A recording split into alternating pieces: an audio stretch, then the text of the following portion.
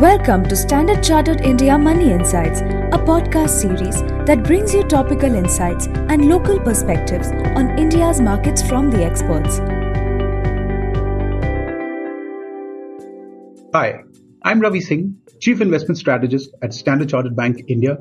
Welcome to another edition of Views from the Street, bringing you market views and insights on how you should look at your investments from industry veterans and experts. Today, we are joined by Mr. Ashish Gupta, Chief Investment Officer at Axis Mutual Fund. Thank you, Ashish, for joining our podcast. Thanks, Ravi, for having me. So let's get to the most pressing question on investors' minds. 2023 has witnessed quite a few twists in the plot so far. We started the year with a cautious outlook on global growth and relatively less hawkish policy stance from central banks. But quite the opposite seems to be in play. So how do you see India's macro fundamentals, especially in the global context? Hi, Ravi. Thank you for having me on this platform. No, that's a very interesting observation. 2023 has been a year of uncertainties. It has played out very differently than what we expected it to at the start of the year. In addition to the fact you mentioned, another interesting turn of events has been that at the start of the year, we expected China to have a strong year after its post-COVID opening up, and US to have a major slowdown after the 500 basis point rate hike by the Fed. Ironically, what we have seen is US growth better than expected. And in contrast, China has gone from not just a cyclical, but really concerns about a structural slowdown with issues around leverage levels, issues of overbuild in its real estate sector. I think where the markets were surprised was that despite the fact that US rates went up by 500 basis points and early on there was a monetary tightening, in the month of March and April, there was again a flood of money printing in the US following the Silicon Valley Bank crisis. In addition, the US fiscal remained excessively loose, and in the first half of the US financial year, the fiscal deficit actually jumped from 3% of GDP to 6% of GDP, right? So there was a 300 basis points boost that came from the fiscal side, which was unexpected. And what that has meant is that the US recession, which was expected in the third quarter of 2023, has not materialized. My belief still is that we are still going to have a recession in the US. It's a recession delayed rather than averted. And the recession more likely is to now be there in first quarter of 2024 rather than be a 2023 event. The central banks are likely to persist in the US with higher rates. While we may be peaking in terms of rates, I don't think rate cuts are going to immediately follow, given how sticky the inflation has been. And therefore, given both the large drivers of global economy, US and China, are going to face major headwinds over the next 6 months, I'm actually quite pessimistic about my outlook for global growth. And how does India, stack up in that order? Do you see any challenges to India's growth outlook? Yes, so I think India will have its impact from the global growth slowdown. India has strong domestic drivers, but it is also well connected into the global ecosystem, both from the manufactured exports as well as the growing services exports. As you know, services exports are already 10% of GDP and a big contributor to the economic activity here. Given the fact that we have already seen, even on the manufactured side, almost $40-50 billion degrowth in exports. On the services side, if the listed IT services companies are any indicator, growth rates that were running in high teens to 20% are now expected to be in single digits. So there is a big negative delta on growth in that part of the economy.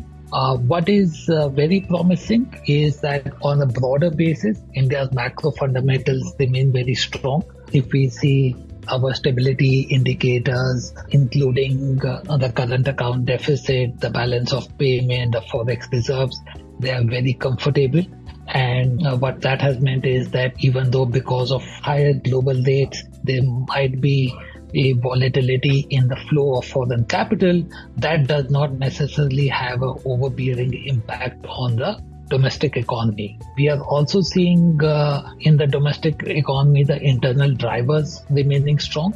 So consumption has remained reasonably healthy, although it has not accelerated post-COVID across all segments as one would expect. We are actually now, after the period of 10 years, seeing a revival in investment activity in the economy on back of the fact that corporate balance sheets have been delevered. There is capex spending that is starting to come. Public sector capex has been very strong now for multiple quarters, and just in the last 2 quarters, we are seeing signs of private capex also coming in. So investment demand pickup is something that will add a boost to the Indian growth. On top of it, from markets perspective, we have seen improved corporate profitability. So corporate profitability that had fallen to just about 2% of GDP in the last few quarters has improved to 4.5% of GDP. So I think all these put together means that the medium-term outlook for growth in India is still very robust, even though in the short run it faces challenges of weaker global growth. Now, coming to the second question, on the markets now, Indian equities have rallied sharply since March, and that's after a long lull of 18-19 months. And they've rebounded very strongly. But over the past few weeks, they seem to have agree with you that there has been sharp rally. So if you see in the last 3 months, Nifty is up 6%, but if you look at the broader market, it is up much more strongly than that. And one of the triggers for this has been the fact that you have had foreign flows turning positive for the Indian market since April. Domestic flows over the last 3 years have been consistently coming in, but foreign flow that had been absent for the last 2 years, and that had led to really markets going sideways for 18-19 months, turned positive, and there have been I think almost $20 billion or so of inflow since March, April. The trigger point for that change was again the surge in global liquidity in March, April after the SVB crisis, as well as the fact that global central bank stance appeared to be moderating, and you had long bond yield, US Treasury yields moderating by almost 100 basis points, right? But I think we have to be careful about the direction of foreign flows, because in the past 3 months now, if you see the US 10-year yield has gone up by almost 100 basis points. So from roughly 3.5%, it is now closer to 4.3%. So you have seen a pickup in global yields, and that does determine the near-term trend in capital flows, despite the fact that India's growth outlook relative to the global growth remains very positive. The fact that you have had this change in global rates again means that you might see volatility in global flows again. And that's a potential risk to the market. Domestic flows continue to be very consistent. I think we also, as I mentioned, are expecting corporate earnings to remain robust, but we need a phase of consolidation for really the earnings to grow into the valuation that the market commands. Right? So the fact that Indian market premium has expanded now is definitely a headwind to the overall market performance. So we should expect a phase of consolidation. Now, coming to the risk that you've highlighted and the robust macros, one question that investors do have on their mind is how to then position the portfolios in the current context. One, where there is potential over the long term, but there are near-term risks. So how does one go about positioning the portfolio? And if there are any other structural opportunities medium term that you see? So I think for portfolio positioning or for investing, one of the most important consideration is that you need to have a longer term outlook, right?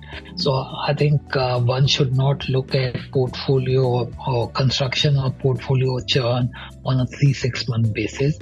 If we have a 2-3 year time horizon for investing, that is what should be the underpinning for the portfolio construction. When we at Axis look at our fund and the way we think about investing, we actually try to do it much more on a bottom-up basis rather than on a sectoral basis. So we try to identify companies that have quality management, have strong balance sheets, have either the industry-leading positions or positions in the market where they are gaining share. And it is by identifying these companies we kind of build up a portfolio for our schemes. Yes, there is a broader construct of the sectoral weights that comes into play, but it is more an outcome really rather than the starting point of constructing the portfolio. Today, for example, among the sectors we are overweight auto and auto ancillaries. We are overweight financial stocks. We are overweight some of the consumption names because we expect that after the last nearly 4 years of low growth, we should see some degree of revival. And the other key theme that we are playing is the revival of the investment capex, right? Because that had been missing for nearly a decade. And we believe now there can be a period of multi-year growth for companies in this segment. Thanks, Ashish. Thanks for your valuable insights. And it's always a pleasure catching up with you. Thank you, Ravi. Happy to be on this forum. Thank you for listening to Standard Chartered India Money Insights. Stay tuned for the latest updates and market trends by subscribing to our podcast. For more information, reach out to your Standard Chartered Relationship Manager or visit www.se.com/in.